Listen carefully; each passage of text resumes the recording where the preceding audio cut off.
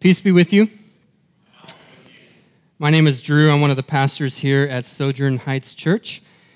And this week we're continuing a 6-week sermon series that we've entitled Christ of the Covenants. Throughout the Bible, God graciously binds himself to his people with what's called a covenant. And he does this simply because he chooses to, simply because he wants us to know him within the context of a covenant relationship. And so covenant theology traces the successive waves of God's grace, which are moving, have moved, will move history from the failure of Adam to the victory of Jesus. And so basically we're making our way through the Bible chronologically, covenant by covenant, exploring the manner in which God has chosen to reveal himself to us. And last week, Brandon covered God's covenant with Abraham. That was a covenant of promise. And this week, we'll discuss God's covenant with Moses. It's a covenant of law. Before we get into the passage, though, I want to give us some context. Where are we within the story at this point? In the beginning, God created everything good, and he appointed Adam as covenant head over all creation. That should be familiar to us now in week 4 of this series. But Adam rebelled against God's authority. He broke God's covenant. And nevertheless, in the midst of that brokenness, God draws near and he initiates a covenant of grace. He promises to defeat sin and death and suffering, to accomplish redemption for his people. But the world was broken on account of this sin, on account of man's rebellion. Everything was degenerating. It was coming apart at the seams. And so God decreates and recreates. Noah, as a new Adam, is given a fresh start. But Noah failed too. And so God promised to preserve the earth until his redemption could be accomplished. And then, as we saw last week, God called Abraham and established a family, promising to grow and prosper that family so that it could be a blessing to the entire world. God's promise to Abraham was that his family would be a blessing to the nations. And today, we're going to see how God grows Abraham's family into a nation. God is going to tell the nation of Israel, Abraham's descendants, how to be a blessing to the nations. And he's going to do this through a man named Moses. The book of Exodus tells us the story of Moses' birth.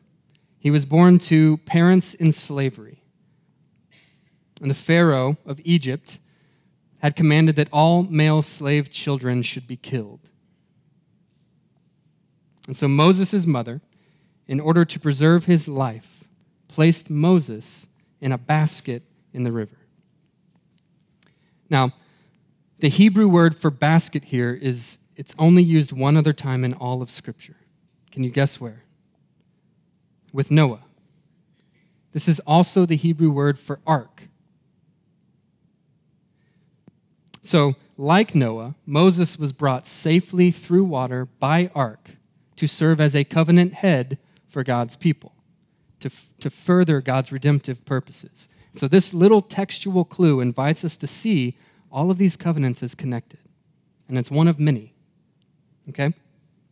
So God is going to tell the nation of Israel how to be a blessing to the nations. And I want us to pay very close attention this morning because God's covenant with Moses brings to the surface some of the most significant theological disputes in the church today. And these aren't just disputes for seminary professors to debate. These are disputes that have real implications for our everyday lives. In essence, we're going to be asking the question, what is the proper relation of law and gospel? How do the law and the gospel relate to one another? If you've been around Christians for a while, you may have heard someone say something like this. You know, it's not that you have to obey God. It's that because of Jesus, you should want to obey God. And ultimately, we say this because it's really difficult to understand the proper relation of law and gospel. We tend to view God's law as clunky and outdated, sometimes even embarrassing. we don't know what to do with it, and so we attempt to rid ourselves of its demands. But today it's my prayer. It's my prayer that growing in our understanding of God's covenant with Moses will offer a slight correction to our understanding of the necessity of obedience. Let me first put it this way. I have a 2-year-old daughter. She is remarkably strong-willed at home. And really, she's made an art out of ignoring us when we ask her to do something that she would rather not do. Now, I wouldn't want someone coming into my home and saying, you know, Adeline, it's not that you have to obey your dad. It's that because of Jesus, you should want to obey your dad. No. I'm not a power trip kind of father. But obedience is not an option for my daughter. And that's not so that she will become my child. That's because she is my child. Of course, I would love it if she wanted to obey me. If that was like the desire of her heart. But that's irrelevant when she's running into the street, right? Adeline, stop your feet. I love her, which is why I insist that she obey me. And as she gets older, I hope obedience gets easier as she understands more and more my love for her. And today I hope we'll see a similar relationship between God and his people. And I hope that reorients our understanding of his rules. Okay? Let's take a look at Exodus 2, verses 23 through 25. During those many days, the king of Egypt died, and the people of Israel groaned because of their slavery and cried out for help. Their cry for rescue from slavery came up to God, and God heard their groaning. And God remembered his covenant with Abraham, with Isaac, and with Jacob. God saw the people of Israel, and God knew. So the nation of Israel, descended from Abraham, is in captivity. They are enslaved to the Egyptians, and they're groaning and crying out to God for rescue. And God has compassion on them. The suffering of God's people does not go unnoticed, ever. God remembers his covenant with Abraham. He remembers his promise to bless the nations through this people. And God uses Moses to lead Abraham's family out of captivity. Exodus chapter 4 describes the nation of Israel as God's firstborn son, the entire nation as God's firstborn son. And again, this is meant to point us back both to Adam and to Noah. And as we'll see, forward to Christ. Adam was God's firstborn son, created by God and called to be fruitful and to multiply and to have dominion on the earth. Noah was a new Adam, saved through the waters of judgment, called to be fruitful and to multiply and to have dominion on the earth. Now Israel is created by God, established by God, saved through the waters of judgment at the Red Sea, called to be fruitful and to multiply and to have dominion on the earth. Israel is God's new Adam, God's new humanity. And this notion is supported even further as the story continues to unfold. In Genesis chapter 3, Adam is expelled from the Garden of Eden to the east, and the way back to the garden is guarded by a sword. Hundreds of years later, as the people of Israel are entering the promised land, entering the new Eden, their leader Joshua passes by a man wielding a sword. And so the imagery is inviting us to see that God's people, God's new humanity, is re-entering his new Eden. Together as a nation, they were called to be fruitful and to multiply and to have dominion on the earth. So the scriptures invite us to see Israel as God's firstborn, a new Adam, a new Noah, a new humanity. But let's jump back to the verses we just read. We're told that God remembered his covenant with Abraham. And so there's a big implication here that we cannot afford to miss.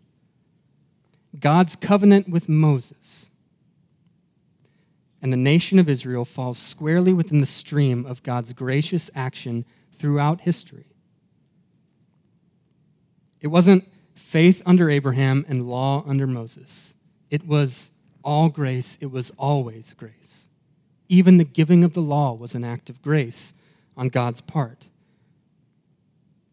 The giving of the law was a necessary step as God began to make good on his promises to Abraham. In other words, it's not as though the Abraham thing failed, the Abraham experiment, and his descendants are now enslaved. So God's going to try this new Moses thing.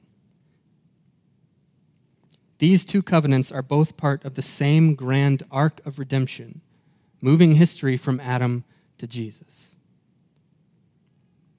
And even so, this can get confusing.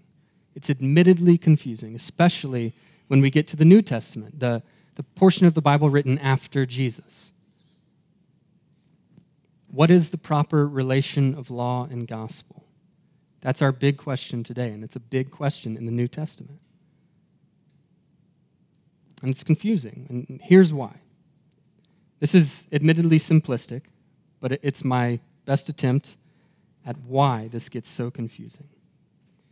When the New Testament writers want to emphasize continuity across the covenants, they talk about Abraham. And when the New Testament writers want to emphasize discontinuity across the covenants, they talk about Moses. And that is confusing. But again, that's not to say that the covenant with Abraham was good and the covenant with Moses was bad. The writers of the New Testament had no problem with God's covenant with Moses. They had a problem with how first century Jews were interpreting God's law. So how can we, as the church today, avoid misinterpreting God's law? You may have heard the expression, don't miss the forest for the trees. We have to be careful not to miss the big picture because we're so focused on the details. And in this case, we must not miss the grace forest for the law trees. Okay?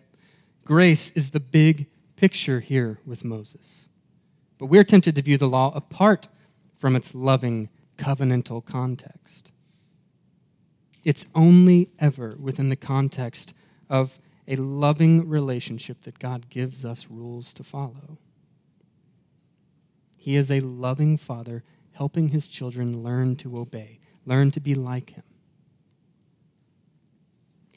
And so the concept of law must always be considered within the context of grace and covenant and loving fatherly relationship. Now, if we're attempting to earn God's favor by obeying the law, we've misunderstood the nature of a covenant. If we're attempting to earn God's favor by obeying the law, we've misunderstood the nature of a covenant. This is what we call legalism.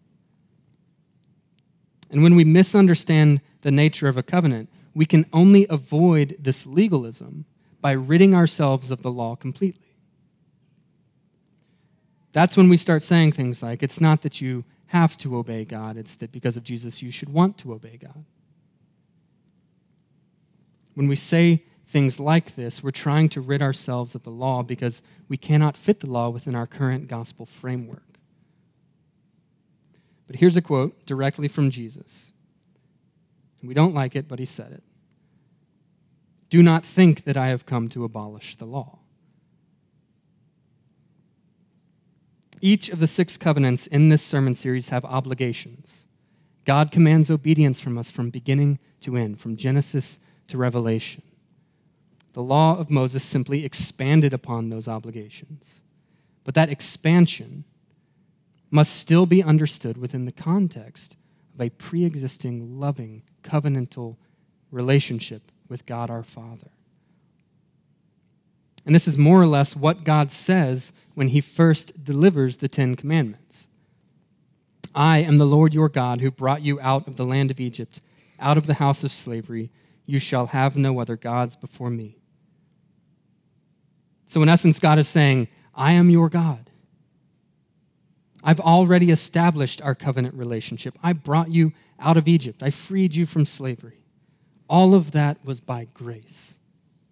Therefore, don't have any other gods besides me. Obey me. Let's take a look at Exodus 19, beginning in verse 2. The people of Israel came to Mount Sinai, and they encamped in the wilderness. There Israel encamped before the mountain, while Moses went up to God. And the Lord called to him out of the mountain, saying, Thus you shall say to the house of Jacob, and tell the people of Israel, You yourselves have seen what I did to the Egyptians, and how I bore you on eagle's wings and brought you to myself. Now, therefore, if you will indeed obey my voice and keep my covenant, you shall be my treasured possession among all peoples, for all the earth is mine. And you shall be to me a kingdom of priests and a holy nation. And it's at this point that God goes on to list a bunch of rules. A bunch of rules. Why? What was the purpose of all these rules? God promised that his family would bless the nations, and then God grows that family into a nation. And now God is teaching that nation how to be a blessing to the nations. As we see in verse 6, God's law was intended to create a kingdom of priests. So what is a priest? The role of a priest was to guard, serve, and mediate Israel's relationship with God. So what would be the purpose of an entire kingdom of priests? The role of a kingdom of priests would be to guard, serve, and mediate the relationship between God and all the nations, the rest of the world. And this is precisely how the law advances God's redemption.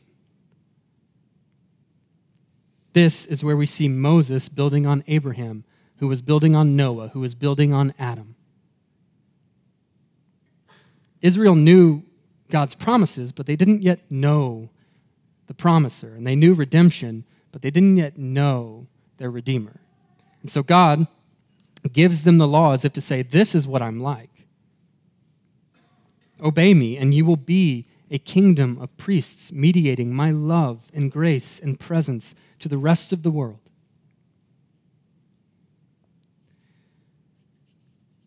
Now, it is so important to understand that the law was never intended to be a means by which people could save themselves. Never. After all, the law included all sorts of rules and regulations regarding sacrifices and what to do when people sinned. And so the entire system assumed that people would be sinning. The law was never intended to be a means by which we could save ourselves.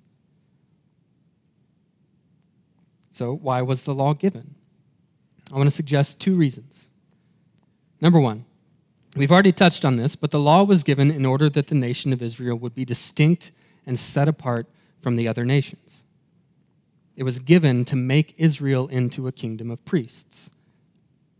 And this was all connected back to God's promise to Abraham. You will be a blessing to the nations. But here's the problem. Like Adam, like Noah, Israel failed to obey. They failed to keep God's covenant. They forgot his miracles and his mighty works. They grumbled. They perpetrated evil. And worst of all, they fell into religious syncretism. They fell into worshiping other gods. And here's a teaser for next week. Spoiler alert. Judges 17:6 tells us that every person, every Israelite, did what seemed right in his own eyes because there was no king. And next week, we're going to be looking at God's covenant with David, the king of Israel. So in the end, Israel was not the kingdom of priests it was meant to be. It was called to be. And that brings us to the second reason God gave the law. Number two, God gave the law to help us see all of the ways we fall short of his holiness. And why is that important? Because seeing our shortcomings should cause us to long for a Redeemer. Seeing our shortcomings should cause us to long for Jesus. That's what it did for Israel. That's what it should do for us. Israel's failures were supposed to point them to the coming Messiah, to the one promised to Adam back in Genesis 3:15. Jesus was the firstborn Son of God who finally obeyed. Jesus was the new Adam, which means that he was also the new Noah and the new Israel.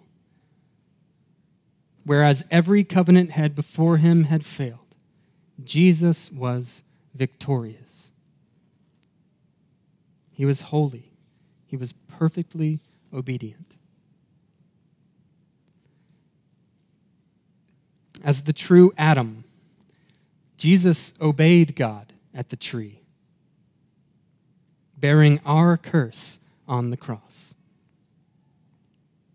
As the true Noah, Jesus preserves us by suffering a flood of judgment on the cross. As the true Abraham, Jesus left his father's household, entered the wilderness of this world to pay the price for our covenant unfaithfulness. He was torn apart on the cross. And as the true Moses, Jesus led us out of slavery by obeying the law perfectly and sacrificing himself for our sin on the cross.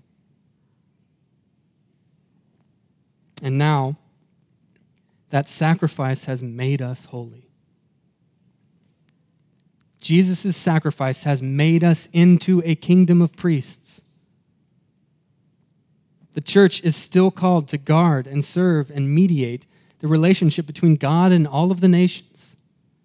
The relationship between God and your neighbor and your coworker and your family. We are a kingdom of priests. And because of Jesus, we can do it. We can remain faithful to that calling. Let's read from Galatians 3, beginning in verse 19. Why then the law? It was added because of transgressions, until the offspring should come, until Jesus should come. And then in verse 23, now before faith came, we were held captive under the law, imprisoned until the coming faith would be revealed. So then, the law was our guardian until Christ came, in order that we might be justified by faith. See, the law was meant to show Israel how far they fell short, so that they could place their hope in the coming Redeemer. And this is how we can say that there has only ever been one means by which God saves, and that's by grace through faith. Israel's faith was forward-looking to the coming Christ, and our faith is backward-looking at the Christ who has come, and the Christ who will come again. So, because of Jesus, God's covenant with Moses actually facilitates God's covenant with Abraham. The law facilitates the promise. And this helps us to understand how Jesus himself could have had such a strict moral code. If anything, Jesus made the moral elements of the law heavier and more difficult to bear. Jesus raised the bar for us. He didn't get rid of it. Why? Because it is still right and good that we should feel the full weight of our disobedience. Then, by grace, in accordance with God's promise to Abraham, the Holy Spirit can cover our disobedience with the obedience of Christ, making us into the kingdom of priests we were always called to be. 1 Peter 2:9 says that the church is currently a royal priesthood, Sojourn, you are a royal priesthood, a kingdom of priests, guarding, serving, mediating the relationship between God and all the nations. Jesus has made this so. He has made this true of us. And so what does that mean? What does that mean for us today? Two things. Number one, we are still expected and required to obey God's moral law. When we understand that the Bible is fundamentally about Jesus from beginning to end, we can relate to God's law properly. And when we reject the centrality of Christ in all of the scriptures, the Bible starts to look a bit schizophrenic. Random stories, moral tidbits, but ultimately it's incoherent. It's incoherent because we don't see Christ on every page. When we understand that the law was meant to point us to Jesus, we can also understand why some laws have served their purpose, whereas others are still binding. Traditionally, theologians have divided the law into three categories: civil, ceremonial, and moral. The civil category was meant to govern the people of God as a nation state, but that's not how the church is organized. We're not a nation state. The ceremonial category was meant to cleanse and purify God's people of sin, but Christ has cleansed and purified us once and for all. However, the moral category, as outlined within the Ten Commandments, is still binding on Christians because it's rooted in the nature and character of the God we worship. So, because we keep the first commandment, that we not have gods beside the one true God, because we keep that commandment, we keep the other 9. We obey the moral lawgiver. We do not murder, we do not covet, we do not lie, etc. And remember, Jesus raised the bar on these things. The New Testament gives all sorts of moral guidance, and that's not anti-gospel. We respond to God's grace properly when we respond to God's grace with obedience. And when we fail to obey, we, as the forgiven of God, look once again to Christ and we ask for his help as we dust ourselves off and try again. That's the freedom we live into as the children of God, as those who have this covering from Christ to apply to our disobedience. So number one, we are still expected and required to obey God's moral law. And number two, because of Jesus, we can obey joyfully. In John 14, Jesus says, "If you love me, you will keep my commandments." So we cannot love God without obeying God. But again, this is not anti-gospel. This is not opposed to the gospel of grace. Because of Jesus, the law is to us no longer burdensome. It's transformed. It's no longer our enemy. When the law reveals our sin, when it convicts us of sin, when it shows us where we've gone wrong, it's doing us a favor. Because we know what to do with that now.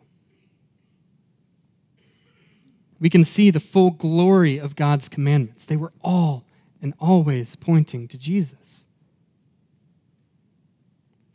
Every time we succeed, we have the grace of Christ to thank. And every time we fail, we have the grace of Christ to cover our sin and to make us new from the inside out. And for this very reason, Israel was grateful for the law. They had only a future hope of a Redeemer, and they were grateful for this law. The Redeemer has come. We are living in an age where the Redeemer has already come. How much more should we be grateful for this guidance from our Father, this law? Think back to the image of my daughter running into the street. Some of us are standing on the curb, flirting with disobedience. Some of us are flat out playing in the highway. I want you to hear your Father's voice. Son, daughter, stop your feet. We may find his rules outdated or intolerant or harsh. But to be quite honest, and I hesitate saying this, but to be honest, we don't know what's best. You don't know what's best. You get 80 years in this life, and that's a good, long life. You don't know what's best. We don't get to pick and choose which rules work for us. He loves us. He loves us. He loves you. He loves every one of you. And if you know that, if you believe that, his law will not be burdensome. It will not be burdensome to obey a loving Father. Let's pray.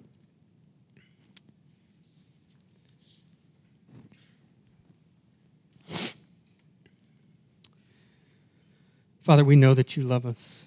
We believe that you love us.